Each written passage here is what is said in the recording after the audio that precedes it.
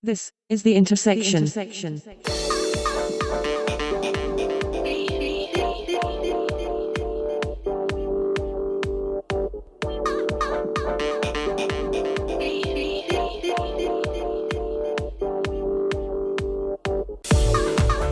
is The Intersection podcast, recorded Thursday the 25th of May 2017. Episode 16, Farce of the Covenant. The Intersection podcast is only made possible through the support of its listeners and sponsors. If you have a product or service that you feel may appeal to our audience, please contact sponsor@intersectioncast.com. Hello and welcome again to The Intersection, the podcast that bridges together the worlds of tech and pop culture. And in this episode this week, we're going to jump back into the world of film and cinema. And joining us again, I'm pleased to say, is our resident film aficionado, Bronson Green. Bronson, how you been doing? I've been very good, thank you. Good to be back. How have you been? Not too bad. Have you been enjoying this glorious British sunshine like the rest of us? Or? Absolutely, yeah. Look, if it's going to be like this through June, July and August, then we're going to be very lucky, aren't we? We are indeed. I just hope it stays consistent because we know what the British weather can be like. But so we've got a few items to discuss this week in terms of cinema.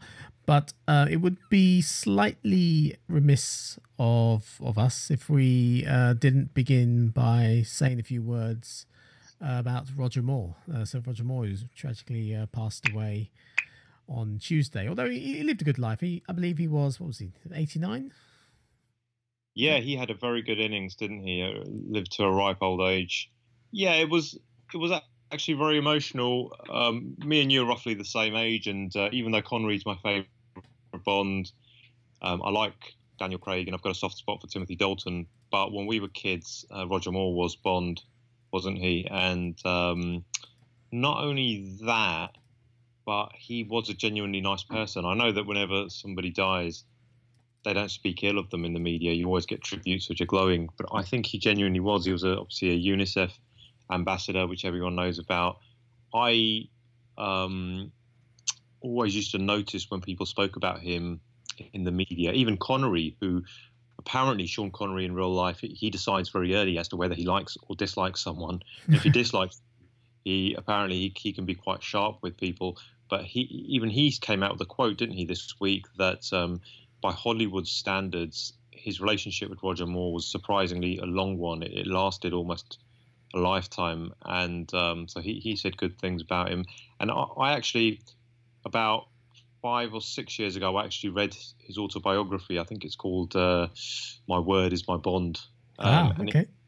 And it was a very good autobiography. It was completely not egotistical. It wasn't smarmy. I didn't get the impression this was someone trying to big himself up or apologize for indiscretions in the past. It was just very frank, straightforward and normal. And I thought, this guy actually sounds like a pretty good guy. I was very sad when I heard the news. What about you? Yeah, that was pretty sad. No, I agree that he was definitely James Bond for our generation. That was James Bond. That was who you saw when the films came out in the 80s.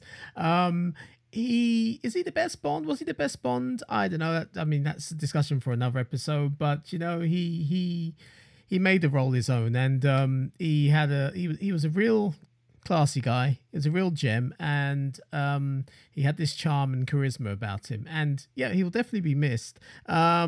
But it's sad that he passed away. But as you say, he did live a good life. He lived to a ripe old age. 89 is a good age, and so I believe he died in Switzerland, and it was a short battle with cancer. So again, it doesn't sound like he was ill for too long. So but it is sad. It is sad. He's another sort of iconic British legend that's passed away, and there's not many of them left actually. He was, from what I know, so he sort of born and grew up in Stockwell, South London, and he went to school in Stockwell, primary school, and then after that, I believe he went to a boarding school. And here's a bit of trivia for you: the school that he went to in Stockwell is the same school that my dad went to. Oh wow, okay. Obviously not at the same time. They're not the same age, but yeah, same school. That's fantastic. That's a nice bit of trivia. Always a bit closer to home when you have a piece of trivia like that. And do you know what? He one of the things I always remember. This just sprang to my mind right now. Every time I saw an interview with him on television, I always used to think this guy is super self-deprecating. He really didn't take himself too seriously, and it was almost as if he was getting a little joke in at his own expense before someone else could make it. He was probably quite aware of the way his portrayal of Bond was with the eyebrow and everything, and how the films got progressively sillier. But he was always so self-deprecating. And again, it was never a case there where you're sitting there thinking this guy's a bit of an arsehole. I mean, the other day I was watching Graham Norton, and Guy Ritchie and Charlie Hunnam were on it promoting King Arthur, which I think has flopped big time. And I have to say, the two of them on that show, I'm not going to say any bad words, but they did not come across very well at all. And I was kind of sitting there thinking, kind of get an idea if I met these guys in real life. I'm not sure if I'd hit it off with them. But with other celebrities, you kind of see them, you can tell that they're kind of good, really good, genuine good people. I think Hugh Jackman's another one. You can just tell he's a proper good guy. Yeah. I think Roger Moore came across like that as well. Yeah, it tends to be the celebrities who, they don't take themselves too seriously, can poke fun at themselves, and obviously the roles that they've made, been famous for. And yeah, it's the problem with a lot of celebrities today. A lot of people in the film industry, in particular, just believe their own hype, and it doesn't come across very well. Yeah, I mean, yeah. Look, just going back to Roger Moore, as I say, he didn't try and copy Connery. Obviously, it was always a bit of an irony that he's actually older than Sean Connery. So when he took on the role, that was kind of amusing, wasn't it? Obviously, Roger Moore had been lucky; he pretty much kept his Barnett, didn't he, for his whole life? He was the longest-serving Bond too, wasn't he, Roger Moore? Well, certainly was, I believe. You're right there as well. Sort of spanned the 70s and the 80s, didn't he? Yeah. Or certainly up into the mid 80s. And I think Connery has most of the most iconic scenes and iconic lines that I certainly like from Bond, and a lot of them are in Goldfinger. But certainly The Spy Who Loved Me and that famous opening where he leaves the log cabin and the parachute with the Union Jack on it, that'll always be the sort of sequence that he'll be remembered for. And the line just as he's leaving the log cabin where the woman goes, "James, don't leave me." And he sort of, before he puts his skiing goggles on, he goes, "Sorry, darling, England needs me." Yeah, I remember that. Yeah, he delivers those lines so well. Oh, yeah. Yeah. Oh, well, rest in peace, Roger Moore. Another great loss. That's a shame. God bless. Right, moving on to our first story. Actually, I want to quickly say something about this story that broke. It broke last week, I believe, concerning Disney. And so basically the pirates of the internet are holding Disney to ransom concerning the Pirates of the Caribbean. So the new Pirates of the Caribbean movie, the fifth one, I believe, I think that's due out tomorrow, actually. That's due out tomorrow. I can't remember what it's called. It's got two different titles, hasn't it? There's one in the States. What's it called again? Dead Men Tell No Tales or something like that? That sounds about right. Has it got two titles? I didn't know that. Yeah, it's got a different title in the UK. Yeah. I don't know why. Yeah, that's really weird. Salazar's Revenge. I think I'm saying that right. Yeah, Salazar's Revenge. That's what it's called in the UK. Which actually sounds like that's a pretty good title, actually. But nonetheless, sounds exotic, right? No, it sounds, doesn't it? Yeah. Nonetheless, anyway, this is so this moves out tomorrow. Obviously, this is the fifth one. Big money for Disney normally these films, and we have some hackers who are demanding money from Disney and who claim they have a copy of the film. They actually claim that they have somehow hacked into Disney's servers where the film is obviously stored digitally somewhere, and obtained a digital copy of the movie. Now, if you think about the hacking scenario we had with the NHS recently, or the NHS was one of many organizations where you had hackers who took over the systems and held the NHS to ransom. They wanted a payment in Bitcoin. So Bitcoin being that cryptocurrency that is untraceable, apparently. So so these hackers have made a similar demand. They want to be paid in Bitcoin, and apparently it's a very large amount of money. And this comes from Disney CEO Bob Iger, who apparently told some employees, and word got out that they were being held to ransom, but Disney weren't going to pay, and that they were working with the FBI to put a stop to it. Now, the funny thing is the hackers have said that if Disney basically don't pay up, then they are going to release 5 minutes of footage online and continue to release 20-minute chunks until the ransom is paid. So what do you make of that? Is this a new form of terrorism that will affect big studios in Hollywood? Yeah, I think it was only a matter of time, actually. I mean, obviously, piracy, digital piracy, where you can basically just download movies and TV shows, that's already played havoc with Hollywood, with the entertainment industry. So a theft and a ransom demand like this, it was kind of inevitable. And in fact, I'm a little bit surprised it's taken this long, Yeah, that's true. I think, it's happened before, so it's not the first time, but I guess this is the first time that a studio has been held to ransom, or that we are aware that a studio has been held to ransom, because obviously these things could happen quietly. Films have been leaked before, early. The most recent example I can think of is Tarantino's movie, The Hateful Eight. Right. That was leaked pretty early. And he was pissed off about that, apparently. But that it was leaked at a time when it had already been in cinemas for several weeks. So it didn't really suffer any sort of financial loss. I mean, his fan base were always going to go and watch that movie in the cinema anyway. But the thing with this Disney movie is that Pirates of the Caribbean isn't out yet. The fifth one isn't out yet, and your £5 DVDs that your local resident pirate will sell you in your local town centre, they're going to have a pristine copy of that movie. So I don't know if they'll lose that much money. Do you think they'll lose money if this thing is leaked in its entirety? Yeah, I think if it gets leaked, it'll certainly hurt them, but then again, I think the core audience of a film like this might want to make a bit of an event of it and watch it at the cinema anyway. I mean, I'd imagine it's sort of young people or a lot of kids who might not have seen the original movies, maybe, and it's a spectacle. It's an effect film which you probably need to see on the big screen. So I don't think it'd kill the film, but it would certainly hurt them. But is it actually available to download? Or have they not leaked it yet, these pirates? Well, I'll give them the benefit of the doubt. So they say they have it. They say they will leak the thing in 20-minute chunks until Disney pay up. Now, there's two things that can happen here.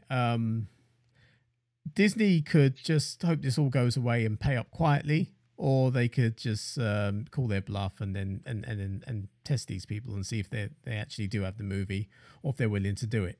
The problem is, once it's leaked, if they do leak it, the damage is done. All you need is one copy out there in the wild, and that's it, and it'll spread like wildfire. So I personally think that we probably won't hear any more about this. It will go away, and they will pay whatever it is they have to pay. We don't know at the moment how much it is that they've asked for. We've just heard that it's a rather large amount.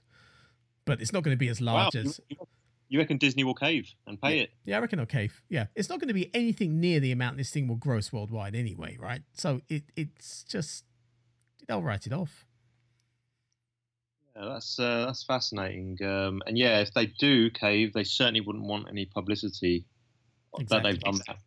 Exactly. And this, like I said, Disney didn't... This was, I think it was an informal conversation that Bob Iger had with someone at Disney, and it got out and it leaked, and so they won't want to admit that they've been held to ransom like this. And it actually makes you wonder about what sort of security they have. I mean, you can just get into a server and just get a digital copy of a movie. I mean, obviously stored somewhere, but I wouldn't have thought they'd be kept on connected servers, especially before release. Yeah, I think a lot of corporations out there have lax security on their IT infrastructure, and you would be surprised how many companies just sort of literally at board meetings or whatever, the FD sort of turns around and says, "Do you know what? If we can go another 6 months without upgrading this or without upgrading that, let's see if we can wring a bit more money out of the previous version of this software or this particular box that we've got."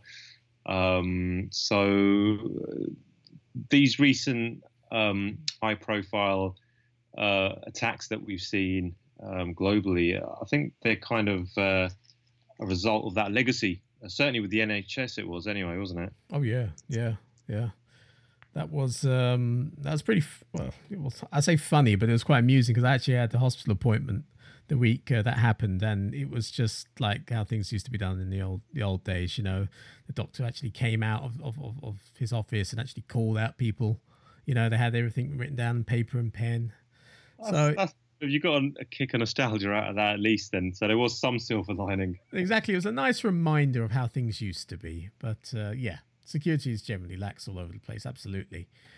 So there's nothing more really I want to say about that Pirates of the Caribbean thing. I think the story's just going to disappear. It's going to go away quietly. This movie's out tomorrow in the UK. I think it's already out in the States. As far as I'm aware, there isn't a copy of this movie available on the internet yet. So yeah, I think they'll pay up. Yeah. It'll be interesting to track its performance in comparison with the other Pirates movies. But yeah, listen, whatever happens, it probably won't flop as hard as King Arthur did. No. That's been a disaster from what I hear. And I'm not surprised, really. I'm not surprised. You could say Guy Ritchie fell on his own sword, couldn't you? Isn't David Beckham in that? I heard something stupid like that. He's got a cameo or something ridiculous like that. Yeah, one of the few things I used to say that I like about David Beckham is the fact that he is actually an East End lad, born and bred. But his Cockney accent in that film is terrible, apparently. So yeah, he got slaughtered, didn't he, for his little cameo? And I'm not surprised that it was poor because. You know, he's the way he projects himself and the way he speaks. He's not the most polished or intellectual, is he? So this King Arthur movie's flopped, and it came out probably at a bad time. It came out in between the second Guardians of the Galaxy movie and Alien Covenant, which is a really, really bad time to release a movie. And apparently this is supposed to be the beginning of a franchise, isn't it? Didn't he say he's got about sort of 4 or 5 films lined up? Somebody said it was the first of 6 films. 6? Somebody said that. Oh. It might have been a producer, a Hollywood slimeball producer that said that. But it did make me think, like, people who greenlight these things, do they really think a property like this would spawn, you know, even one worthwhile sequel? I mean, it just shows you the deficiency in judgment. Some of the people in Hollywood who make the call on greenlighting some of these projects. And I mean, to be fair to Guy Ritchie, he did a pretty good job with Sherlock Holmes. I enjoyed it. You know, I think Robert Downey Jr. was well cast. I thought it was, considering there's been so many cinematic and TV adaptations of Sherlock Holmes, I thought this one's going to be disappointing, but it wasn't. You know, Guy Ritchie's Sherlock Holmes is pretty good. It's the only one of his movies, or rather there's 2 of them, but the only ones of his movies that I can actually tolerate watching. I can't stand any other Guy Ritchie's work. You don't even like Lock, Stock? No, I don't like Lock, Stock. Not at all. Never liked it. Okay. Well, I kind of have a soft spot for Lock, Stock. But yeah, look, when you look at Snatch, Revolver, and now this, yeah, the guy's sort of, he's running out of lives quickly. And when you see the way he conducts himself, like he doesn't give many interviews on TV, but as I mentioned earlier, he was on the BBC on Graham Norton, and he just came across a little bit of a fool. So disappointing because he's British and everything, and I'd like to see him, you know, be the next Ridley Scott or something, you know, flying the flag for Britain in Hollywood. But I don't think that's quite going to happen now. No, but I'm not surprised. I always felt he was completely overrated, and let's just say he borrowed a lot of things from directors before him, you know, in terms of his style and in his approach to his characters and his approach to his movies. And yeah, completely overrated. I never did like Guy Ritchie. You're right. He doesn't get interviewed much. In fact, I haven't seen a single interview with him, but you said he was on Graham Norton the other night. So plugging the movie. So I might watch it on catch up. Have a little look on that interview. Tell me if you think I'm being harsh. Maybe I am. I mean, to be fair to Guy Ritchie, his leading man, Charlie Hunnam, the guy who's the perpetrator of the worst Cockney accent I've ever seen, and that was in the movie Green Street. He didn't come across particularly well either. He just kind of sat there like a 2x4 and didn't really have any personality. And I was like, this guy's a Hollywood star, like in a TV show. Is it Sons of Anarchy? Is that the show that has made him a bit famous? I mean, I think so, yeah. Again, who calls the shots on these things in Hollywood? It just boggles my mind. And why on earth are you going to cast Jude Law as a villain? Yeah, it's a little bit like Chris Rock said all those years ago. Who's this guy, Jude Law? He just keeps turning up in every film. Who the fuck is Jude Law? Yeah, I pretty much I think that was all that was a thought that we were all having when he was popping up in literally every single film, left, right, and centre. That was about 10 years ago now, wasn't it? But, yeah, I mean, I won't bag on about Hollywood for too much because we've done this before. And but when I went to see, I took my son to see the second Guardians of the Galaxy movie, and I really enjoyed that. It was good fun. It was good popcorn fun. But obviously, you had the trailers for the kids movies before the film started, and you know the next idea coming out of Hollywood, an emoji movie. Yeah, the emoji movie. They're making a movie out of emojis, little animated emojis. I knew they were making not just one movie, but a trilogy of Tetris movies and an Angry Bird movie. Or have they already made the Angry Bird movie? They made the Angry Bird movie, yeah. Right. Okay. Right. But yeah, wow, that boggles my mind. An emoji movie. No, I almost don't believe you. Yeah, it's true. I'm just wondering goodness me, there must have been some good cocaine when that was done when that one was greenlit. Crazy. Yeah. That just about sums it up, yeah. Anyway, move to the next thing I was going to discuss. Again, back about Star Wars. We always talk about Star Wars, and Star Wars Episode 8 is out in December, The Last Jedi. But there's a news item that's broke literally in the last day or so from Lucasfilm. Apparently, Kathleen Kennedy, president of Lucasfilm, has claimed that Episode 9 was supposed to be about General Leia Organa. It's supposed to be her movie, in the same way that The Force Awakens was sort of Han Solo's movie, and apparently The Last Jedi is Luke's movie. So the last one would have been Leia's movie, and of course we've lost Carrie Fisher. So I do wonder what their plans are. I mean, we kind of asked this question before, but it's actually come out of the horse's mouth now, Kathleen Kennedy. What are they going to do? Do you mean that this leads you to suspect that they were thinking of killing off Luke in Episode 8? Possibly. Is that what you're getting at? Possibly. Yeah, I read that quote from Kathleen Kennedy. Was it in Vanity Fair magazine or something?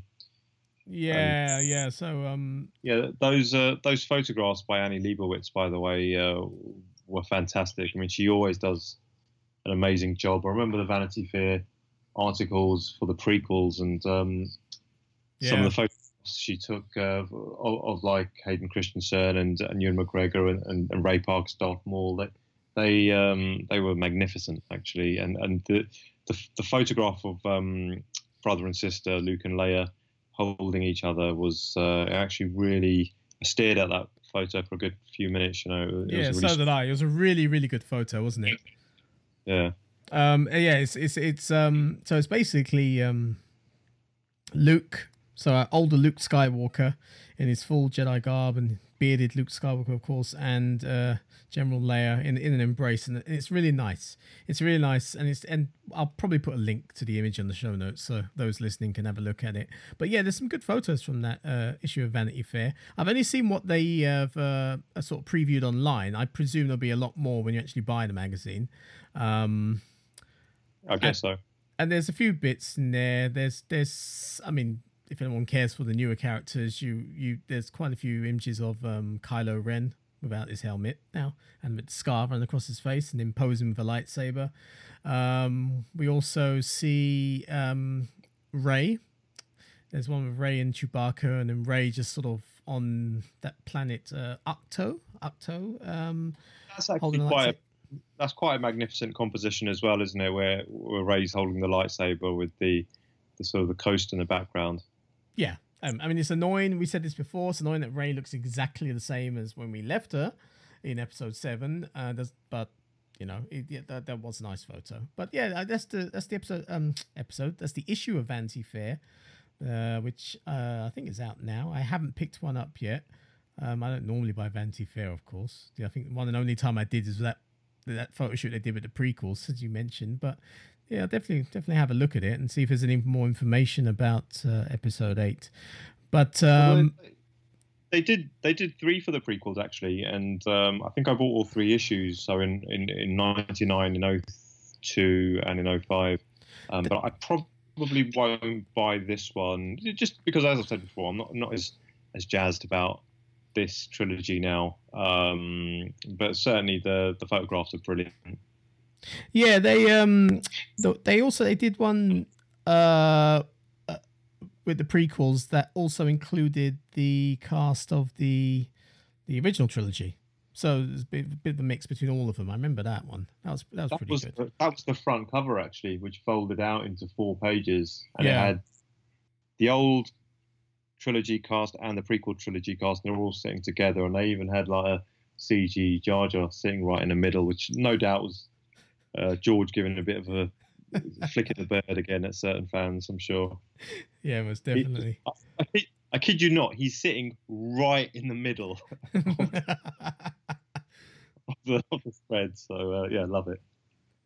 It probably was George having a bit of fun, but yeah. So back to this thing. Kathleen Kennedy says that, well, she claims that the minute that Carrie Fisher wraps up filming for episode 8.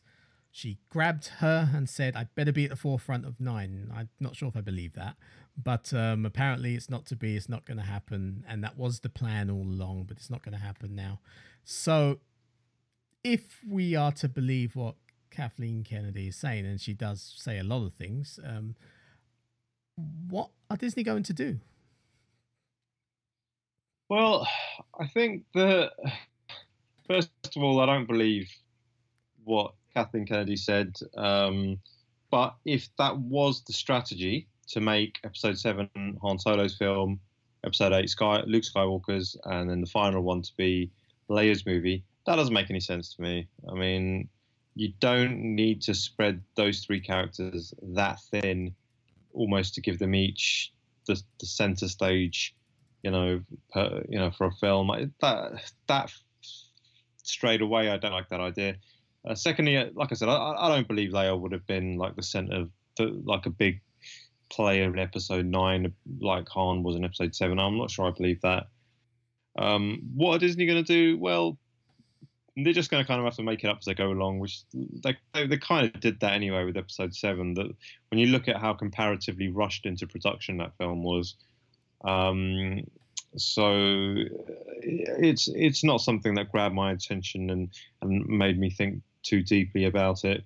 But I mean, if that was the idea, to kill off Luke in episode 8 and make the whole scene look so bleak and hopeless, and then suddenly Leia pulls it out of the fire in episode 9, if that was the 3-film kind of arc, kind of strategy, I think it sucks. It's not really, unless it's Leia finally pulling her son Kylo back from the dark side to the light. If that's what they meant, that she was finally going to be the one who does that through, her through love or something. I don't know. Rather mother's love, yeah.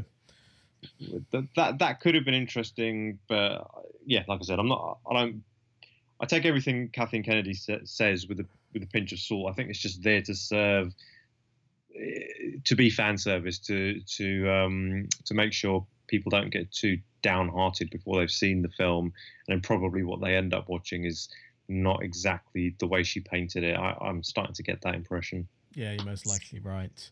Yeah, you're most likely right. I think I said it before. I think they blew it. I think it was great to get the the original three back together, back on board in terms of the Star Wars franchise, and they completely blew any opportunity of having them on the screen together at the same time. That's never going to happen now. And you talk about, yeah, maybe Leia would be the one to sort of redeem or bring back, Kylo Ren, or Ben, his name is, from the dark side. I think he's irredeemable anyway. I mean, he's killed his father. I don't know how they're going to make him come back from that. And two, it's going to be a real problem, actually, if they haven't actually shot a scene with Leia and her son together, or Leia at least trying to bring her son back from the dark side, then they've really blown it. I mean, I don't understand. The problem is the new characters aren't strong enough to hold these movies on their own. I mean, episode 8 is going to be very heavy with Luke Skywalker, so we've been told. They could be lying about that as well, because they implied the same thing with episode 7. Yeah, I just don't think these characters, the Poe Damerons, the Finns, and the Reys, are strong enough to carry the final part of this trilogy. Yeah, certainly. I mean, as we said before, the original plan was to have Poe Dameron killed off, and then they changed their ideas on that. I don't think there's a big problem with making that up as you go along to a certain extent, because I think Lucas, he was kind of like that. He'd put the foundations of his films down on paper in storyboards, but then he was well known for making decisions on set, in the editorial suite, and changing things at the last minute. The most famous example being the title of episode 6, which he changed even after the marketing campaign had begun. Yeah, but I think it's all right if you're a super talented genius who's working in that fashion. He can have that process, that methodology of working, because 8 out of every 10 decisions he makes are correct.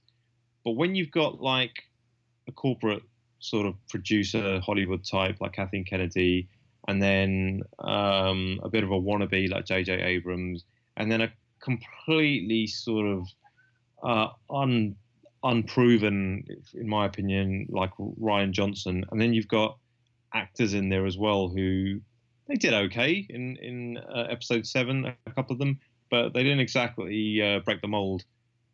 Now, those people, if you're assuming they're making the right decision 5 out of every 10 times, the aggregate quality of what we're watching is going to come down. I think that's what we're witnessing here. Now, how they're going to think on their feet now that poor Carrie Fisher's passed away, they probably haven't got a clue. And whatever decision they make, it probably won't be a particularly good one. I mean, let's face it, the decision they made already to not have a single scene with the 3 principal characters from the original trilogy actually even sharing a scene together, for them to kill that even before it had a chance to exist. I mean, that shows you just how poor some of this decision making is. I know we've covered a lot of this ground in previous podcasts, so I won't go on about it too much, but that's kind of what it reeks of. Yeah, absolutely agree with you. And it's funny you talk about Kathleen Kennedy being the suit who just says the right things to the right audience, because at the end of the day, it's all about maximizing, returns at the box office, right?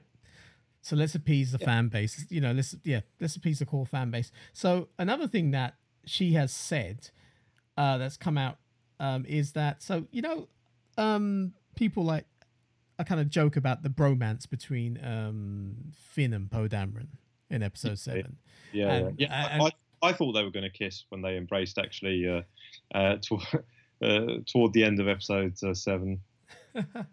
Well, yeah, joking aside, some groups have campaigned for there to be a gay couple in Star Wars and say, well, no, why not, between Finn and Poe. Totally unnecessary, I think. I won't get into that, the politics of that, but, some people have campaigned for it. But Kathleen Kennedy has actually gone one step further, and this is actually reported by a gay blog, funny enough, and she's gone one step further and actually confirmed that discussions have taken place about the same-sex romance in Star Wars.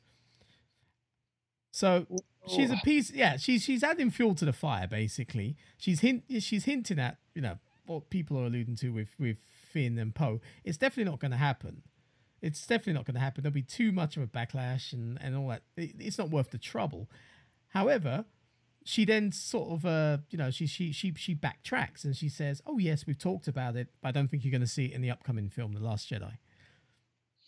Yeah, I think when you're when you're doing things which are quite progressive like that, like having gay characters who aren't necessarily really camp or evil or something like that, I think that's good.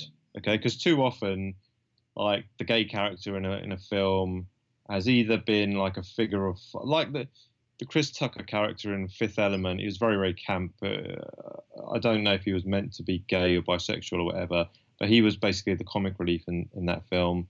When you look at a movie like Diamonds Are Forever, those two hitmen, Mr. Kint and Mr. I can't remember the other one's name. Crispin Glover's dad's one of them. John Glover, I think his name is. They're obviously a couple of gay hitmen. Yeah. And then even in like Miller's Crossing, which I watched a few weeks ago, like the big bad assassin in that film, I think his name's Dutch. He's like a big 6 foot plus scary guy. He's gay, and they make that obvious. Whenever I see stuff like that, it always used to make me feel a bit uncomfortable. I did used to think, well, why does that character have to be the kind of odd one out just because he's gay? So I think it's good when they're being progressive. But what I don't like is when they do it in an insulting or dumb way. Like, for example, making Zulu gay in Star Trek. Even though we'd already seen he's got a daughter who turned up in Generations, I think, didn't she, at the start of that film? Yeah. And then all of these geniuses, J.J. Abrams, Simon Pegg, no doubt, whoever else was involved, they made Sulu gay. Okay, yeah, Star Wars had forked into another universe, onto another timeline, I guess, in those films. But that doesn't mean you should change a main character's sexuality. I think when it's done really intelligently, homosexuality's been handled in Star Trek, for example, the TV show, The Next Generation, really intelligently, and in Deep Space Nine. That's when some of those franchises and TV shows, they're at their best. I think shoehorning these things in an insulting way, in a dumb way, it doesn't work for me. It really does come across as tokenistic. I mean, for example, the casting of, is it Michelle Yeoh or Yeoh? Yeah. She is the captain of the Star Trek Discovery, the new TV show. Okay. Decisions like that are clearly made to make sure the TV show has some appeal in that territory in China. You can tell that these decisions are made by these Hollywood people in cynical ways. They're not done for the greater good. That's when it sort of gets my goat, you know?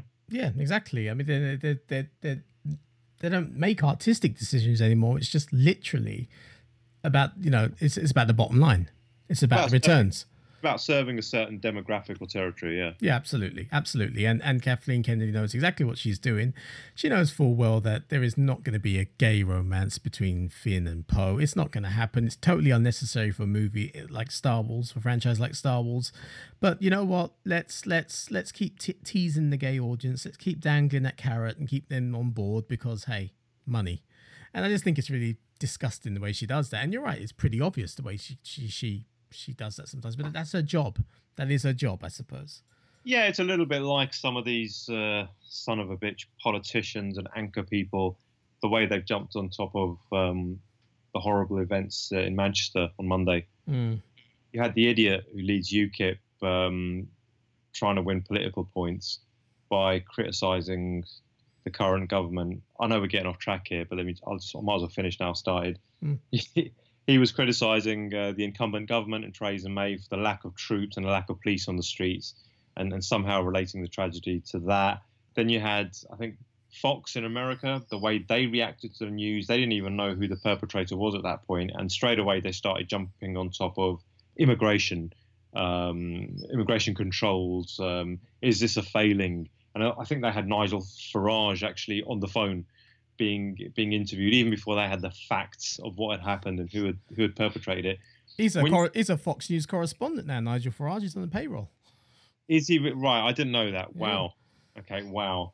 When you see people jumping onto something that's topical out of self-interest or for a commercial reason, which is exactly what we're talking about when we talk about these producers, that really gets my goat. It's like, why don't you, as you say, make an artistic decision where something really makes sense?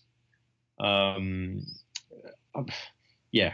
I mean, they actually went the opposite way, didn't they, in Doctor Strange, where they changed a really important Eastern Oriental character into a white Anglo-Saxon Protestant woman with an English accent in Tilda Swinton. So they completely did it the wrong way there. You know, so yeah, sometimes you wonder what they're thinking when they make these decisions. Indeed. So Bronson, now let's talk about sort of movies we've looked forward to and have arrived. So we're going to be talking about Alien Covenant. We've been looking forward to that for a while. Both you and I went to watch that. Knowing that you're a big Transformers fan, is that movie out yet? The next sequel, the Last Night. You're looking forward to that, right? I'm looking forward to it. Is that supposed to be a joke? We actually saw a trailer for Transformers the Last Night, didn't we? Just before Alien Covenant. Yeah, that was very noisy. It was, I think, as Mark Hamill said was it the student body of Cambridge or Oxford? I can't remember. He called the Transformers movie and Michael Bay cinema in general, he called it the cinema of bewilderment, where basically they throw so much at you, you don't know what's going on screen, and you just sort of go, oh, I think I'm supposed to be saying, wow. The trailer looked like that. That trailer gave me a headache. It really did. It was all over the place. It was. I'll give Michael Bay this though. Okay, I've criticised him so much. He does have a fantastic sense of scale. When you've got to show something big on the cinema screen, he knows how to give you a sense of scale. A lot of filmmakers don't. He does. He does make you go like, wow, that's huge. But then straight away, like the next moment where you're supposed to be thinking something else, that's when he normally botches it. Yeah, the fantastic sense of scale, that trailer, that's about the only good thing I could say about it. Yeah, you know my feelings on Bayformers, as some Transformers fans, purists call them. I'm not a fan of Bayformers, and yeah, there's a few things going on in the Transformers universe. I think any of our listeners who are fans will no doubt already know that I think very recently the official Transformers convention, which used to be called BotCon, that was I think Hasbro dropped their official licensing, their official backing for that convention. They're trying to amalgamate all of their properties into one universe almost. So instead of BotCon, you're now going to have HasCon. So Hasbro organising a huge convention where you can look at G.I. Joe, or Action Force as we know it in the UK, G.I. Joe, My Little Pony, Transformers, who knows, maybe even Nerf and Monopoly. You can sort of go and celebrate all of those now at the same convention. And I think quite clearly what's going on there is they're trying to ape the success that Disney are having. Disney have really cleverly expanded the Marvel universe, or they've certainly funded the way that's being done. And it's hugely successful, of course, not just the films, but with the cartoons and the toys and the TV shows on Netflix and things like that. They've really created a universe here where they can effortlessly have characters from one franchise, one movie popping into another. I think they want to kind of do that, Hasbro, because last year, I don't know if you saw this, there was a famous comic series that was released called Revolution, where you had G.I. Joe, Transformers, Mask, and one or two other franchises all in the same storyline. No, I wasn't aware of that. So yeah, and which was cool. I mean, I got a lovely, nerdy, nostalgic pang out of that, but I didn't buy the comics. I'm not a big enough fan to do that. But I think that's what they're trying to do. They're trying to create a Hasbro universe now. So I think the rumors that Disney want to buy the Transformers franchise, I think that was in the press a couple of weeks ago. That's probably apocryphal. I don't think that's going to happen because I think Hasbro have got their own ideas. They've clearly, again, it's executives at Hasbro. They've looked at what Disney are doing and they thought, well, me. I want that as well. Let's let's create a big universe of multiple properties where they all interlink. I think that's what they're trying to do. So you think they could pull that off? They could really create a shared universe between all those things? Isn't that, a bit of a disservice to those individual franchises? Or you kind of can't, because you can't have My Little Pony characters turning up in Transformers, for example, obviously. Well, yeah, you to be fair, you had the Archies turning up in some Avengers comics, so, stranger things have happened. Well, there's been loads of funny crossovers in the comic book universe, but a lot of those you can take them as one-offs and nostalgia. You make a fair point. You make a good point. But no, I mean, look, first of all, they've got to make sure they get the Transformers franchise cinematically. They need to make sure they get it right. They need to get the G.I. Joe cinematic franchise right before they even think of a crossover. And as far as I'm concerned, they've kind of botched both of those, even though Transformers has financially been big. I mean, are they going to somehow try and bring Mask back as a TV show, as a movie franchise, and toys? Are they going to do that? Is Mask big enough? Is the brand awareness for it big enough? I think they'll build that up again. Yeah, I can see them doing that. In fact, they can try, but then again, ironically, Mask was a case of Hasbro executives saying, "Well, what's the next thing that we should invent?" And they said, "Well, why don't we take G.I. Joe, which is 3 3/4-inch figures in vehicles, but we'll put them into transforming vehicles. We'll crossbreed it with Transformers." That's what Mask is. So if you've got Transformers, G.I. Joe, and Mask, and you want to bring them all into the same universe, that's like, no, I don't think that's rich enough. I don't think that's going to work. So I think they might have adopted the wrong strategy here. They should just concentrate on getting each franchise in its own right, in my opinion. Oh, absolutely. So what is so these things have been sort of joined together in terms of the conventions that they each separately had. So what does the fan base out there think of Hasbro's decision to do that? I think they're pretty fed up. I think Transformers, like hardcore Transformers fans, are quite hardcore. I think it's only Star Wars and possibly Batman, which is bigger than Transformers when it comes to the whole merchandising and the fan base and everything. I mean, they're huge everywhere: Europe, North America, Asia, obviously Japan, China, places like that, Australasia as well. And generally, the North American fans aren't happy. They're like, Transformers is, as you just said, it's a big enough thing that it deserves its own official convention. But even beyond that, I don't think the communication between Hasbro and the fans has been particularly open. They haven't explained to the fan base what HasCon is going to have, what it's going to actually be, and what they can expect from it. If that's because they don't know themselves, they haven't already written down an itinerary or a plan. If that's the case, then God help them. But I can see this being a bit of a flop, and they would probably have to reintroduce some kind of Transformers convention, because if they don't, I think the hardcore fans will organise one themselves, even if they haven't got Hasbro's backing, because they've done that plenty of times in the past, even outside of North America. Okay. Right, so on to the next subject, Bronson. The last time we spoke on air, we were looking forward to Alien Covenant, and we were discussing, what we think we might expect from the movie, and we were discussing obviously Prometheus being the prequel to Alien Covenant, or rather Alien Covenant being the sequel to Prometheus. So we both went to see it. So, what I did was I decided after our last conversation to go and re-explore Prometheus, because I said to you at the time that I had only watched it once, and that was the time we initially saw it at the cinema, and I wasn't really compelled to watch it again. So I made some time and I watched it again at home, and I actually enjoyed it a lot more than I did the first time around, I think. And it made me look forward to Alien Covenant a lot more than I had been before. Yeah, I'm as you know, I'm a big fan of Prometheus, and I was a little bit disappointed by it at the cinema, but I was certainly happy to watch it again. And the second time, I liked it even more. Third time, I liked it even more. And it's got to a point now where I I really enjoy it. It was like Tarantino said on some talk show. I remember he was actually praising Prometheus. He said, for all its flaws and everything, it's just really cool to have a big Hollywood production out there which explores those ideas. You know, I mean, it's like Tarantino said on some talk show. I remember he was praising it. He said that the film Prometheus, even though it had a few dumb moments in it, it was nice to have a big Hollywood movie like that with so many intellectual ideas in it.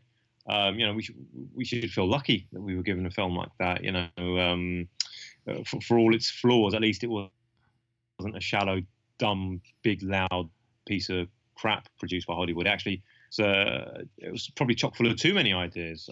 So I was disappointed in it when I saw it, but I've come to really kind of like it a lot, Prometheus. And I was, I mean, just to sort of remind everybody where it ended, you basically had the Fassbender character, David, the android, without his body, from his body, but the Dr. Elizabeth Shaw, she made sure she grabbed both parts of him, and they both flew off in that engineer's spaceship to find engineers. So yeah, we were looking forward to be, but then obviously it's called Alien Covenant, and when you look at all of the promotion for the film, all the posters and everything, the font, the word Alien is huge, and the Covenant bit is kind of hidden and small, isn't it? So I think it's obvious from a marketing point of view what they were thinking. They were just trying to recapture that nostalgia market again, you know, like so many franchises have done recently.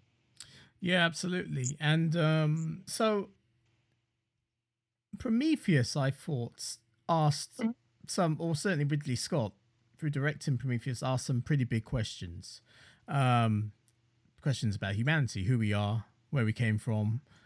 And obviously we found out that we came from the engineers, or whatever race of aliens those people are.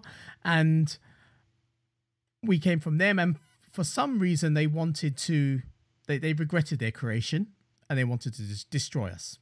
That's basically what we learned in Prometheus. And we follow, and so we follow the journey of Elizabeth Shaw, and she's asking these questions, and she wants to get to the bottom of this, and she wants to find out by the end of the movie, well, what made them change their mind. Yeah.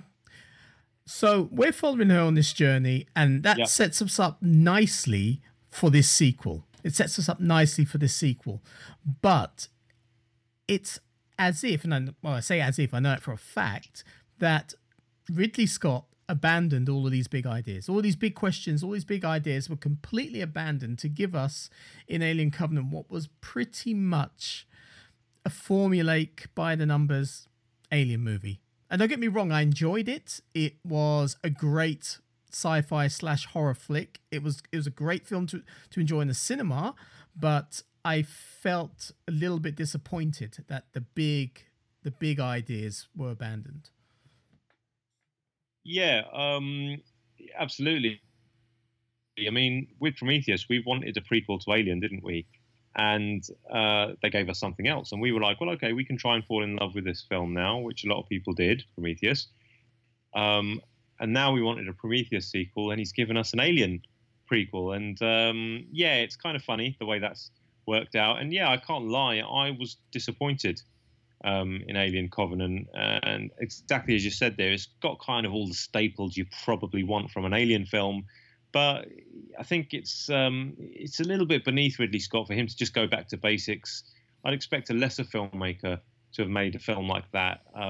There are still some interesting intellectual things, especially when they go to that Citadel or whatever, that building where David is holed up.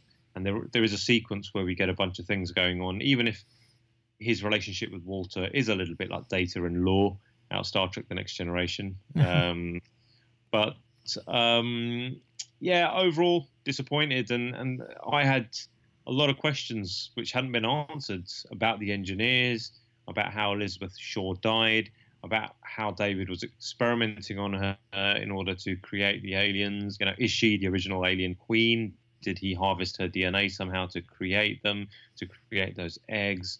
There's so many questions, and you know, I get the feeling that a lot of those questions that we want answered, he has abandoned them we shouldn't expect answers to them in subsequent films because I think we're not going to get them. So from that point of view, very disappointed. Well, he's actually admitted it. Ridley Scott has admitted that he basically changed the direction of what he had planned for these series of prequels to Alien. So basically Prometheus didn't I don't know how well it did financially at the box office, but it didn't do very well in terms of how it was embraced by moviegoers, by the fan base. Basically, they didn't like it because it was perhaps a little bit too intellectual, because it was a little bit, there was less of, you know, the horror, the sci-fi horror in space, and it was more about and there was very little of the xenomorph. Yeah, exactly. And that's the specific reason why Ridley Scott has changed his mind, because he says, and I'm quoting him here, he says, "It," referring to Prometheus, "it went straight up there, and we discovered from it that the fans were really frustrated. They wanted to see more of the original monster, and I thought he was definitely cooked with an orange in his mouth, so I thought, wow, okay, I'm wrong." So he admits that he didn't want to sort of retread what's been done before with Alien. He wanted to explore new things, new ideas, new monsters, whatever. But then he goes on to say the fans have the final word, you know. The fans are the final word, and you have to just basically admit to when you're wrong as a filmmaker. So, I'm disappointed by that. Yeah, I'm disappointed too about that. Yeah, I mean, the stars of Prometheus really were the engineers. I mean, we always wondered what was under that suit, the space jockey from Alien, and I was delighted with the answer. You know, seeing those guys, the engineers, everything about them, the design, the motivations, their behavior, and I wanted to know more about them. And all of a sudden, he ditched them, basically, didn't he? Yeah. And it just makes, and it really does. Watching Alien Covenant and how it kind of just very, in a very sort of slapdash way, tries to tie up any loose ends from Prometheus in a very, you know, in a far too quick manner. It renders actually Prometheus redundant. It's completely pointless. And so now we're in a situation where the events of the first of this movie of this, it's going to be a trilogy of prequels to Alien, doesn't mean a thing. In actual fact, the only thing it really does is introduce us to David. Yeah. I mean, it almost feels like that we're going to have a bunch of movies leading up to Alien where David is going to be the center of it, and he's a psycho. So I mean, talk about an anti-hero. It would have made a lot more sense. I know it's a bit of a retread of Ripley, but it would have made a lot more sense to have Dr. Elizabeth Shaw, because obviously Ripley wasn't a scientist, was she? She was basically a trucker, wasn't she, in space, as Ridley Scott says. So if we had like a scientist who also happens to be quite religious, who has lost, you know, the love of her life in Prometheus, to see her go on a journey would have been great. And when we saw those scenes that were released before Alien Covenant came out, where you see Shaw reattaching David's head. Oh, the prologue, yeah. It was great. I was like, wow, do you know what? If they could just extend that for 2 hours, I'd love Alien Covenant, if that's what Alien Covenant's going to be. But yeah, they having built myself up, having fallen in love with Prometheus, then I got my hopes dashed. And I mean, to see, I know it's grotesque and horrible anyway, when we see Elizabeth Shaw's cadaver and it's been experimented on and everything, and you see it almost looks like her reproductive organs have been removed to go and cultivate those eggs out of which the facehuggers pop. When you see that, it's so throwaway. It's so flippantly done. It's so horrible that it really is horrific in a way that they probably didn't anticipate, because we've invested so much in that character right through into that prologue that we just mentioned. And then all we see of her in this new film is, you know, her decayed body lying on a slab with her innards having been removed. I mean, exactly. Jesus, treating your hero or your heroine like that. I mean, what is that all about? It's almost suspicious the way they dispose of that character so quickly. It makes you wonder whether something else was going on behind the scenes. I don't know. But it's a real shame. And, you know, parts of Alien Covenant just smack of a stink of studio interference, I should say. So we know that studio wasn't willing to take much of a risk with this one after the performance of Prometheus, and I think interference, call it feedback from the fans, whatever, changed the direction that Ridley Scott was going to go anyway. I learned something the other day. I learned that the budget for Alien Covenant is actually 30 million less than Prometheus. So that explains the CG that you had a problem with, the bad CG.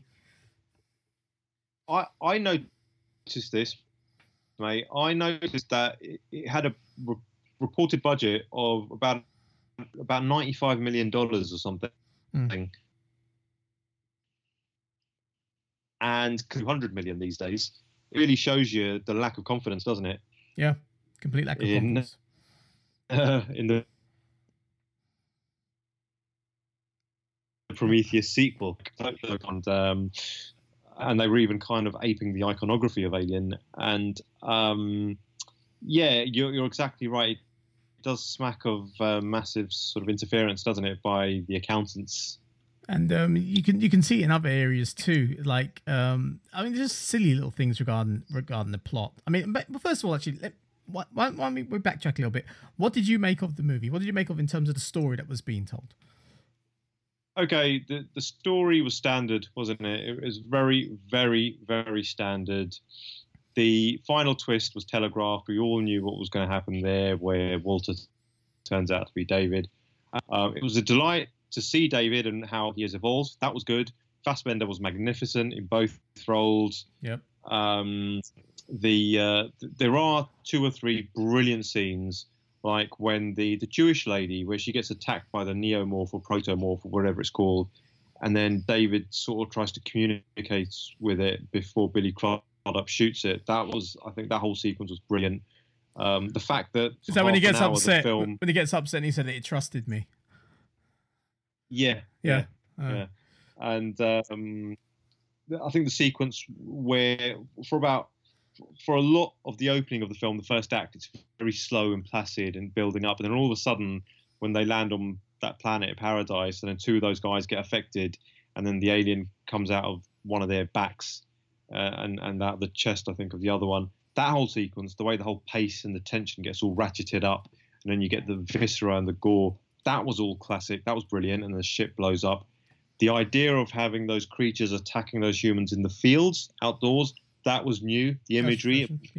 Yeah, Ridley Scott's doing something new there. You know, he's not just like restaging the Mos Eisley scene, but having it in Maz Kanata's castle. You know, he's actually going for a different kind of environment and a different approach to a scene that we're all familiar with.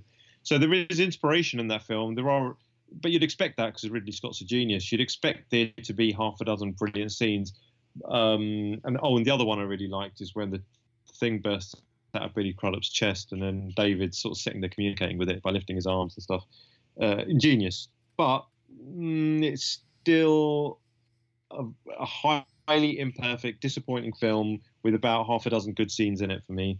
And I walked out of it disappointed, but I know that when I watch it again on TV or whatever, I'll enjoy it. When I'm sitting in the comfort of my living room watching it with the lights off and jumping or whatever at the suspense bits and the violence, and just going through it again, because I can settle for the fact now that it's a substandard film in most ways, but I can try and fall in love with it. There's enough in there. It's a Ridley Scott film. It's an Alien film. But yeah, just what you just said there about the CG, I don't know if they had different production companies working on the effects. The effects for the creatures were brilliant. The effects for the spaceship, the Covenant, and the smaller ship that lands on a planet, those effects are absolutely terrible, to the point where I know it wasn't shot in IMAX format, and we watched it at an IMAX cinema. Yeah. I could almost see the pixelization on the picture in certain shots. I don't think it's an IMAX thing, by the way, because I've actually heard that same complaint from other people now who've seen it on a standard, standard screen. Yeah, they've said the same thing. They've seen it on standard screen, not on IMAX, and they still saw those shortcomings. Wow. Yeah. That's incredible, considering $95 million have been lavished on this, and it's Ridley Scott, who usually is supposed to be anal to the point of insanity in terms of the attention to detail on his compositions. So for them to get that so badly wrong is a shocker. I was really sitting there watching those sequences, thinking, "Wow, this is budget. What has happened here?" And that was hard to take. Yeah, it's a shame. It's a shame. But I mean, you know, I don't bag the movie too much. It wasn't, as a standalone movie, it was pretty enjoyable. So talking about the movie and the story that's being told. So obviously one of the big themes in Alien Covenant is that of creation. And we see David's obsession with creating something of his own. And you know, him being an artificial life form and all of that, and it's implied that David created the alien egg with the face huggers and that we're accustomed to. Is that correct? Is that your impression? I think so, yeah. And I even think Ridley Scott pretty much admitted that that's what he was getting at in an interview. Yeah. But didn't we see eggs in Prometheus? We certainly saw a face hugger in Prometheus. We didn't see. No, we didn't. We saw a face hugger attack the engineer at the end. Yeah, but that, if you remember, was so some of the black pathogen had been put in the drink of that idiot who took his helmet off on the planet. Yeah, Elizabeth Shaw's boyfriend. So he ingested it orally. He then had sex with Elizabeth Shaw. She got pregnant. The wormy kind of octopus kind of thing that she took out of herself in the Medipod or whatever it was called, that then gestated and expanded and grew up into that huge face hugger. So it was like it's a proto face hugger, if you like. But we didn't see any eggs. It was those vials that contained the pathogens. They were arranged in a formation in that room where it almost was supposed to be reminiscent of the eggs in the chamber in the original film, wasn't it? Right. So basically, Alien Covenant is suggesting that, well, through the eggs and whatever, and what we know about the alien life form, that David essentially created the xenomorphs. Is that correct? Pretty much, yeah. Remember, he said something like, "I've created the perfect life form." Yes, he did say that. Yeah, more than once, in fact. Yeah. Yeah, and that echoes what Ian Holm said, where someone says to him in the original movie, "You admire it, don't you?" I think Yaphet Kotto says that, and then Ian Holm goes, "I admire its purity," or something. But then the other slightly puzzling thing is, I mean, that the xenomorph pretty much looks like Giga's xenomorph, Giga's alien in Alien Covenant. But yes. I also heard in a Ridley Scott interview him saying that it's not quite there yet, that it's still they're still going to evolve to the final thing. That puzzled me when I heard that. So again, I'm sensing inconsistencies here, because I'm pretty sure that we saw in Prometheus holographic recordings of the engineers being chased by something and xenomorphs and things bursting out their stomachs. But did we see that? We saw all this in Prometheus, right? Yeah, we saw the engineers being chased down a corridor, didn't we? Certainly by something. I guess we had assumed it was those xenomorphs. We also saw a pile of engineer carcasses, remember? Yeah. When those two guys are wandering around the ship by themselves. I guess everyone in the cinema assumed that it was the xenomorphs who had done that damage. But I guess what we have to assume is that maybe that black goo got loose and infected some of the engineers, turned them into those monsters that Fifield becomes. Remember? And he turns up inside the ship. And likes rocks. We've just got yeah, but then you've got to ask the question, when David spills all the pathogen on the engineers in Alien Covenant in that flashback, why didn't they all turn into psychos? They just sort of, it almost looked like the lava that, or the hot ash that fell on the humans when, is it Pompeii?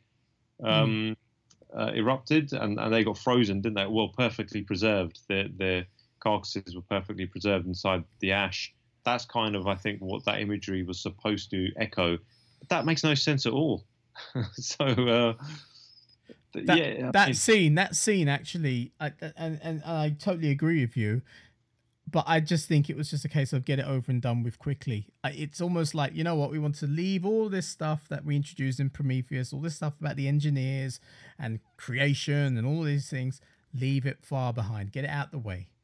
and continue. Yeah, and that's what it felt like, and it's a real shame.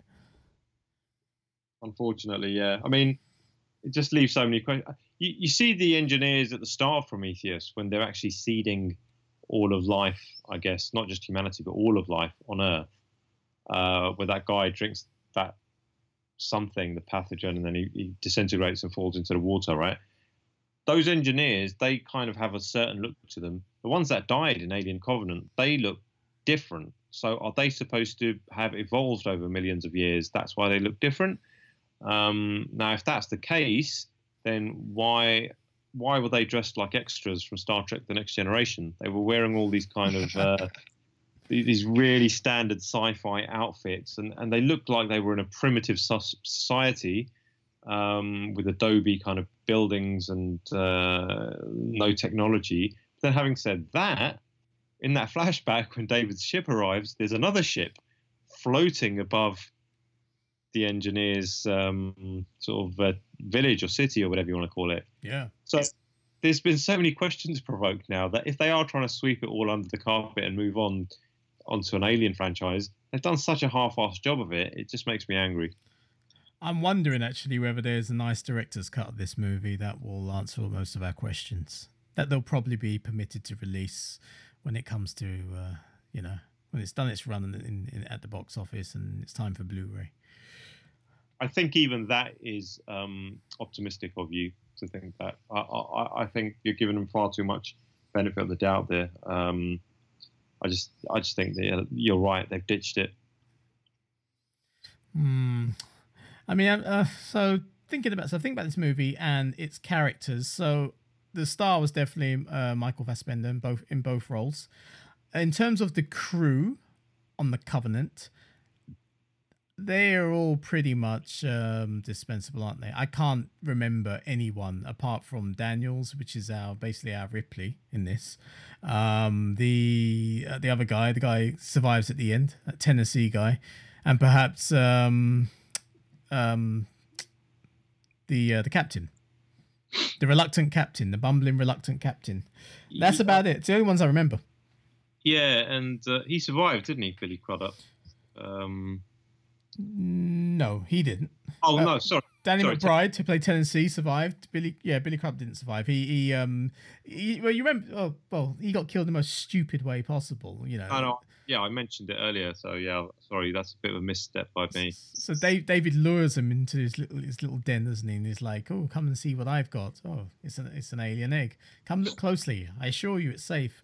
So he pretty much goes and has a nose around, and then it is silly, but I can see a slightly gullible person having their curiosity get the better of them. So I don't think it was completely implausible, that scene.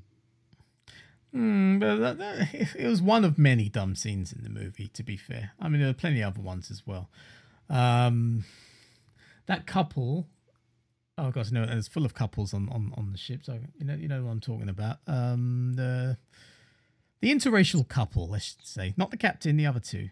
Who decide to get it on in a hot and steamy session in the shower just after their friends have died. That's a little bit unrealistic, and there's a little bit of a cheap horror film setup just for the sake of having.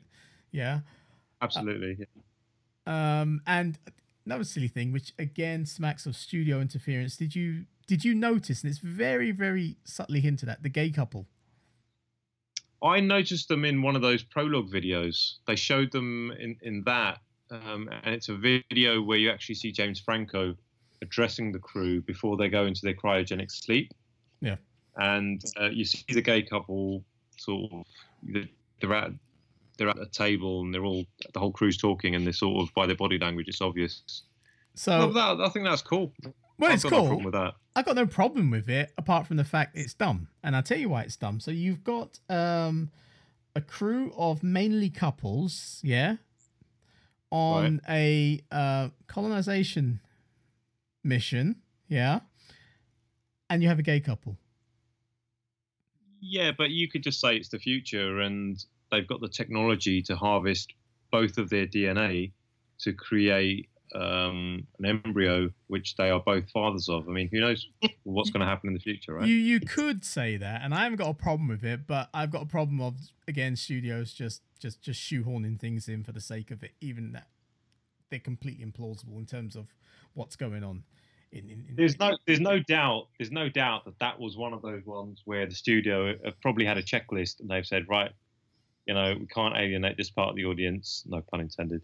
Let's have a couple of gay characters in there. Tick, yeah, that one works. And Ridley Scott's probably kind of like, all right, I'll put them in the prologue, but you won't really see much of them interacting in the film, which is pretty much what happens, right? Exactly what happens, yeah. And the biggest, most stupidest decision of all, and you've mentioned it already, is basically killing off Elizabeth Shaw. Pointless. Yeah, absolutely. Yeah. There is one good decision which I should give Ridley a lot of credit for. Usually, when I'm watching a film with James Franco in it, whether it's The Interview, is that the one that pissed off North Korea? Oh yes, that one. Yeah, even Seth. Yeah, yeah. Whether it's Spider-Man, whether it's the one where he goes on spring break with those girls. I didn't watch the whole movie. I saw clips of it. He just irritates me a little bit. I don't know why. I just look at him and like some of those movies where he's prattling around as Seth Rogen, and I was like, I'm usually like, oh, not James bloody Franco again. Who made him a film star? The fact that he dies before he even has like a scene in this film, that's evidence right there that Ridley Scott still got the genius touch, still got the Midas touch. There you go. He's the first one to die, wasn't he? There you go. Yeah. So get out of cryogenic sleep, and Ridley said, right, let's set this guy alight. And he actually catches fire inside his pod, which was actually quite a good image, wasn't it? Suffocating in your sleep. It's quite tragic, obviously, the way they do it, but yeah, it was a good scene. That was a good scene, yeah. So I'm just thinking now. So where's this franchise going to go? What's going to happen next? So basically, the end of it. So actually, I want to ask you a question first of all. So the 2,000 plus colonists who were on the on the Covenant, were they still in sleep? Yeah, I guess they're in cryogenic sleep because they're not embryos, are they? No, not the embryos. No. They're fully grown people, aren't they? Right. So it was only the main crew. Yeah, that were awakened during the emergency, and they obviously did what they need to do with the planet, and they those who survived, the two who survived, went back on board. So they're still in deep sleep. I guess so. I guess the crew's the crew, and then the rest of the people are the cargo. Okay. This colonization project, I guess. But the lady who plays Daniels, by the way, I thought she was pretty good. Yeah, she's a good actress. I think you know her from Boardwalk Empire, but I can't remember seeing her anywhere. Good actress, quite cute as well, actually, if you ask me. She no Sigourney Weaver, but again, you just don't know now, are they? Are they going to make her the main character in all these subsequent films? Is she going to go through a journey and survive, or is it going to be David's journey, or do they just not know what they're doing? You know what? Yeah, she's from Boardwalk Empire. Sorry, I was just looking at a picture of her right now. She is. She played Richard Harrow's wife. Yeah, I remember. But her hair was long, obviously. Yeah. And we'll get to Boardwalk Empire. But yeah, she's no Sigourney Weaver. Is she going to be the main character? Probably, or they'll probably kill her off quickly and then rinse and repeat like they've done before. I don't know. I think. Well, they've got potentially 2,000 characters to play with. They're still in sleep, so you could kill them off, and there could be some sort of insurrection on board and to take control over the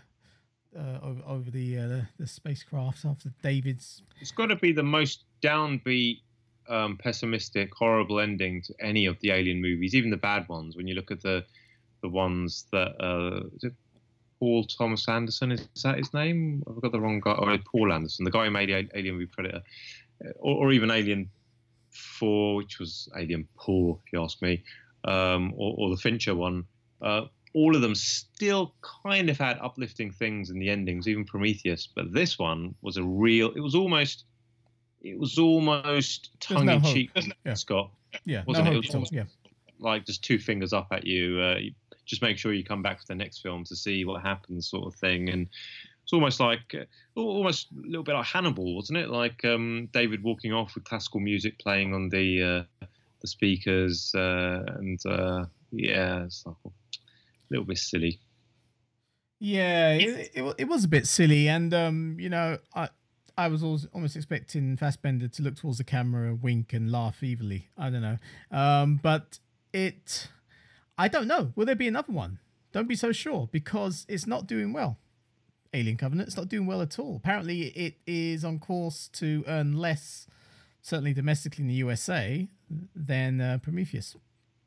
Yeah, I did notice it didn't make massive money. So if that's how it's going to track, then yeah, we might not get another movie. And I wonder if they'd made a straight sequel to Prometheus, would that have made more money? Possibly not. But yes, it's sad that it might.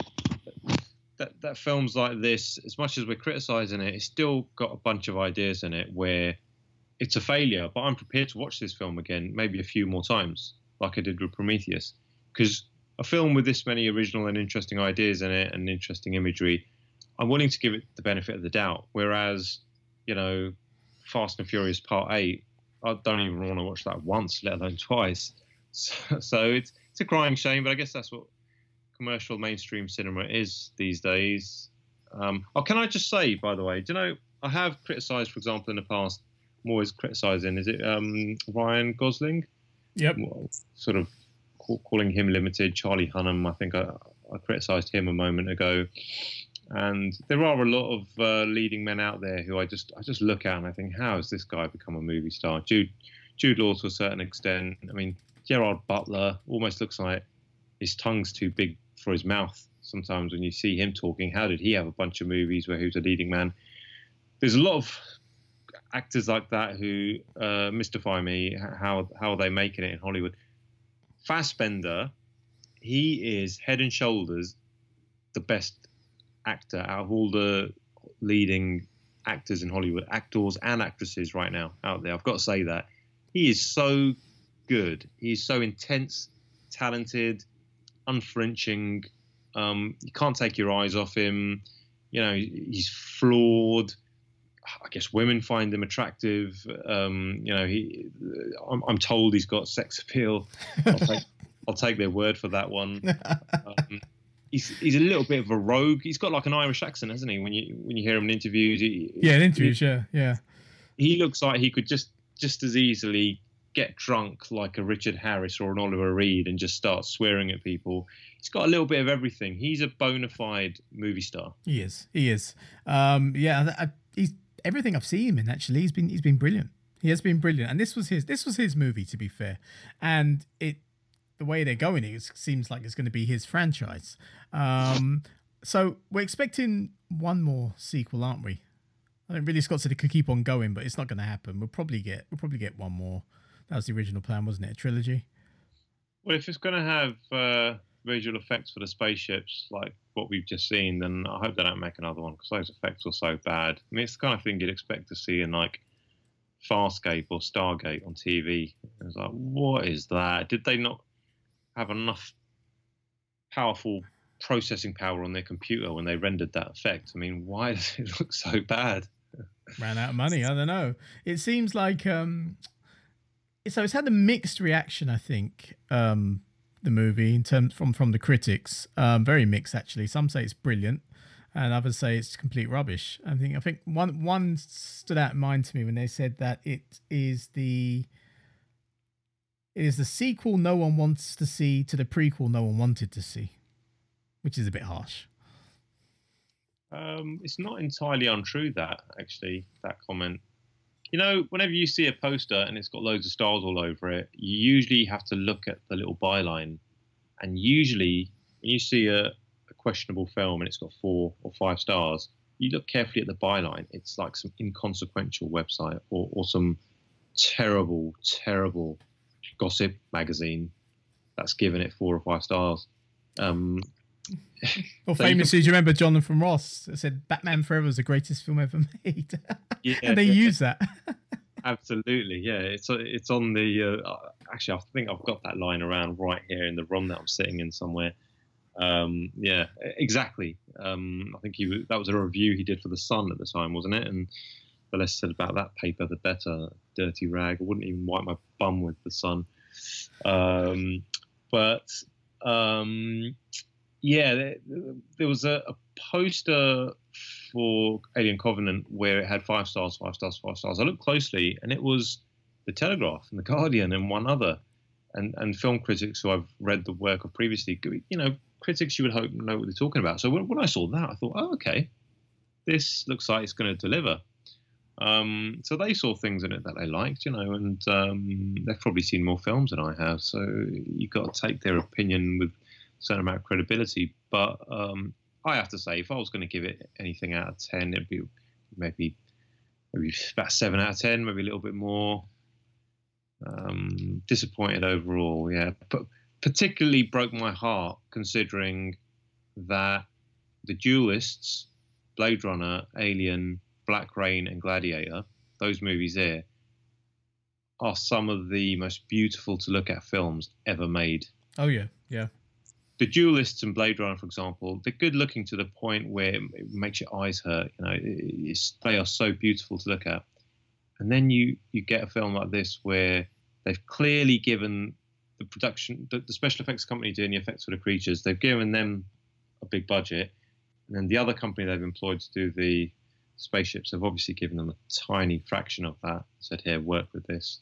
That breaks my heart. And I don't know if Ridley Scott had his hands tied behind his back in terms of, because the budget was only 95 million or whatever. I mean, what can you get these days for that, right?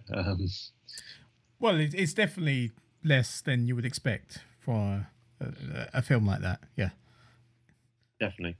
Yeah. So hopefully we'll get a sequel. Hopefully Ridley Scott won't play it too safe, and answer the questions that were sort of asked in the first movie. Maybe re-explore some of those issues, but I don't think that will happen. But I reckon. So, what do you think is going to happen in the next one? I think it'll take us to LV-426. Don't you think?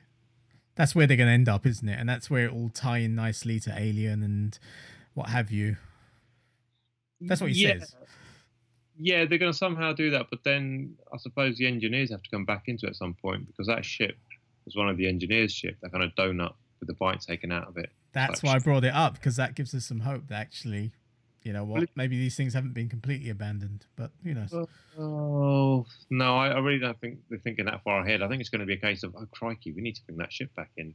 We've got to bring the engineers back in. I think it's going to be more a case of that rather than, right, entrance stage left, the engineers.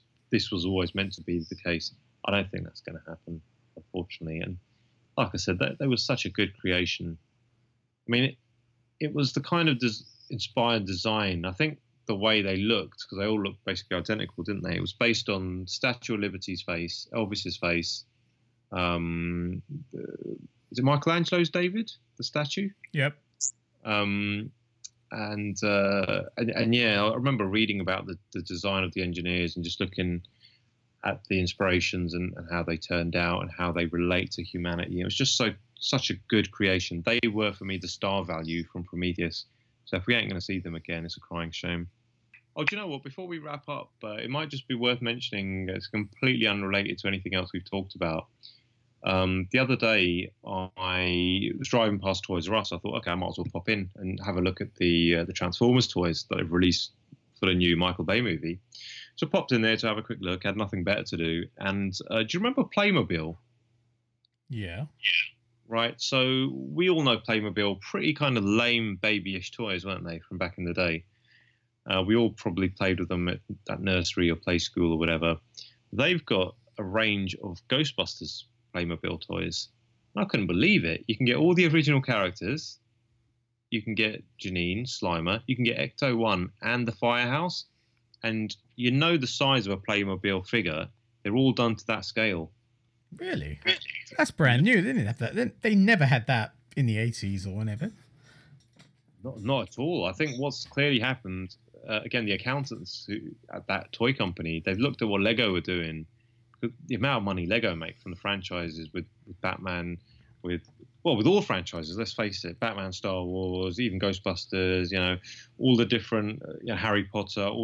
You can get Lego in all those themes, in all the guise of all those franchises, can't you? I'm sure Playmobil are thinking of doing something similar now, and this might have been the first, or one of the first sort of results of it. But it's worth mentioning because I saw it and I just couldn't believe it. I was like, this is really cool. The packaging looked good, and I really wanted to buy the Ecto One.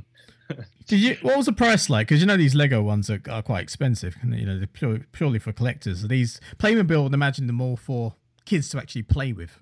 So how much were they? Did you ever look? Or?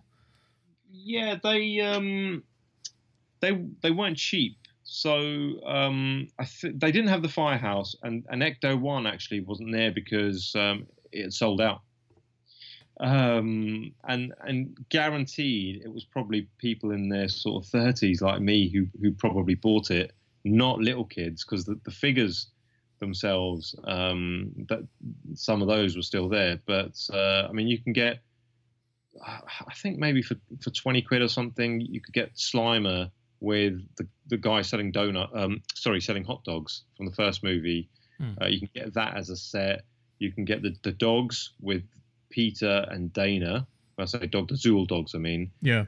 The proton packs and the traps you get with them are really detailed and good looking. You can get Spengler with Spengler comes with a ghost which looked like not a ghost from the films, but maybe from the Ghostbusters 3 computer game. Actually, which again was weird. That blew my mind. You can get Ray with Mr. Stay Puffed. The prices each, I think you're looking at 20 quid. I think it was around about that, if I remember correctly. I think the Ecto One obviously was near enough double that, and then the Firehouse, which wasn't there. I had a look on the internet when I got home, and that's not cheap.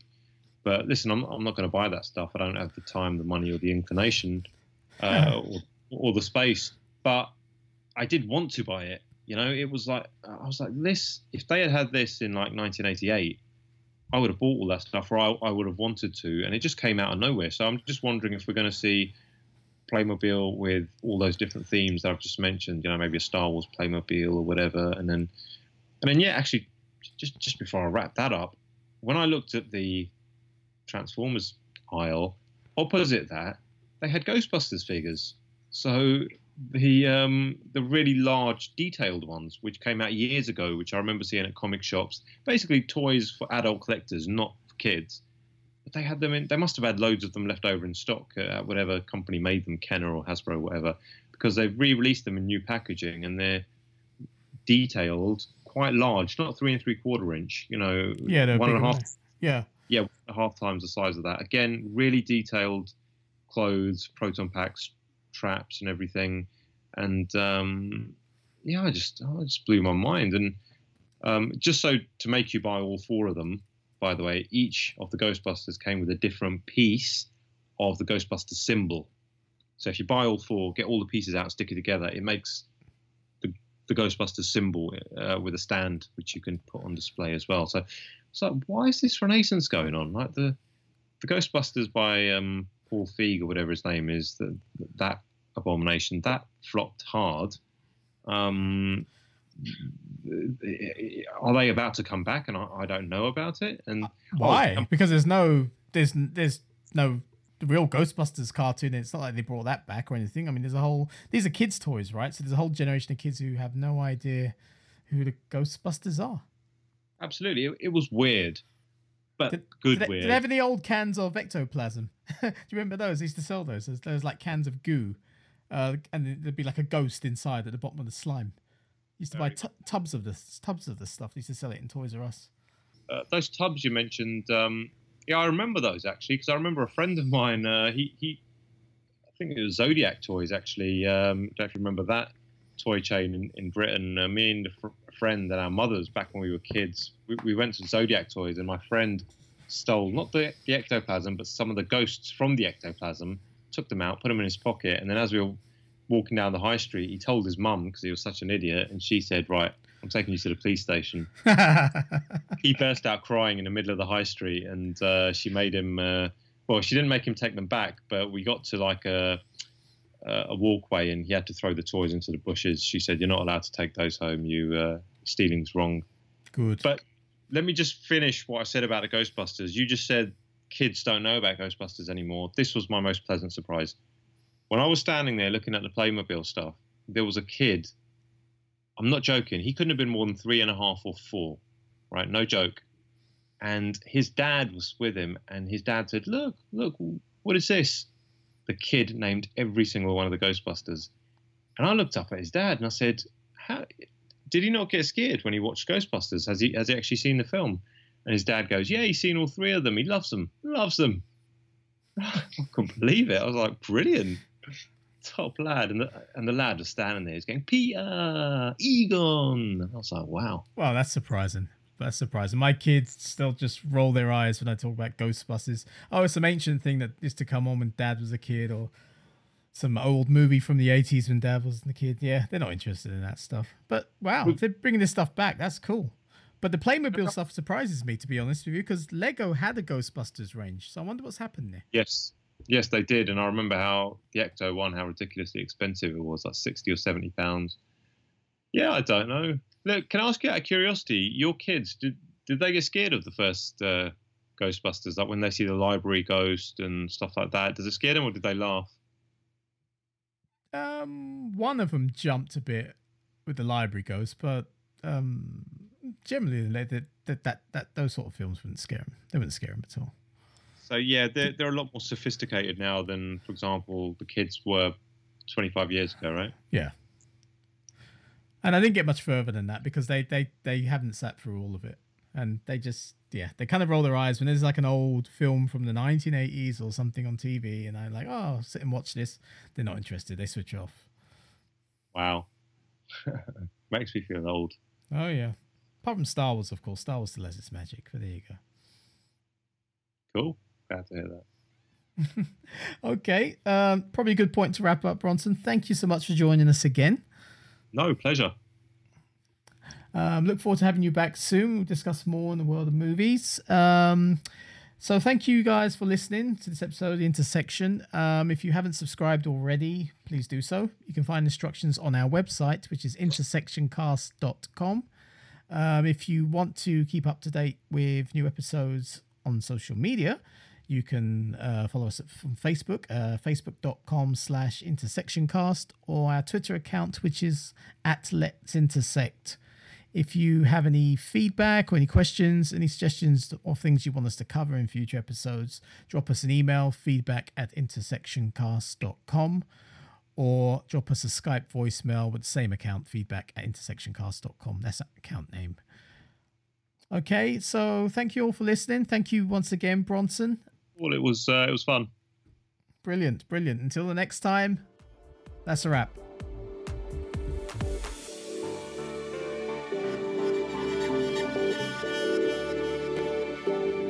The Intersection.